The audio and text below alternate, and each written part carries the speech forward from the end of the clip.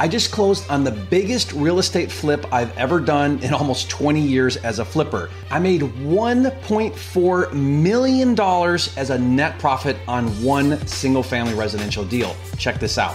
This is the closing statement. Let me walk you through my net proceeds. You can see this closed on 3/1/23. The sale price was $4.65 million. I paid $1,000 credit to the seller for a cleaning fee. I had about $6,500 I owed in property taxes. I had a loan payoff of $2.9 million. This was the loan I had on the property. I paid $232,000 in commissions to real estate agents. As the seller, I paid $8,000 in title insurance. And then all of these fees, $1,700, $100, $100, these were all closing fees to the title company. I agreed to pay a $1,000 home warranty to the buyer. This is $150,000 early disbursement. This was the earnest money that the buyer put down that I got them to agree to release to me. So I already received this $150,000.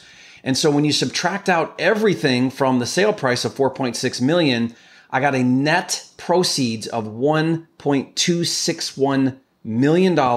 So if you add up the $150,000 that I already received plus my $1.2 million net proceeds, this single deal made me $1,411,217.41. Now guys, this is why you do big deals. Something that I like to say all the time is it's just as much work to do a big deal as it is to do a little deal. This was a flip. I had to buy a property. I had to hire contractors. I had to do all the same things, find a buyer, sell it. But this deal made me $1.4 million instead of what most people do is tiny little flips that make $20,000, $25,000.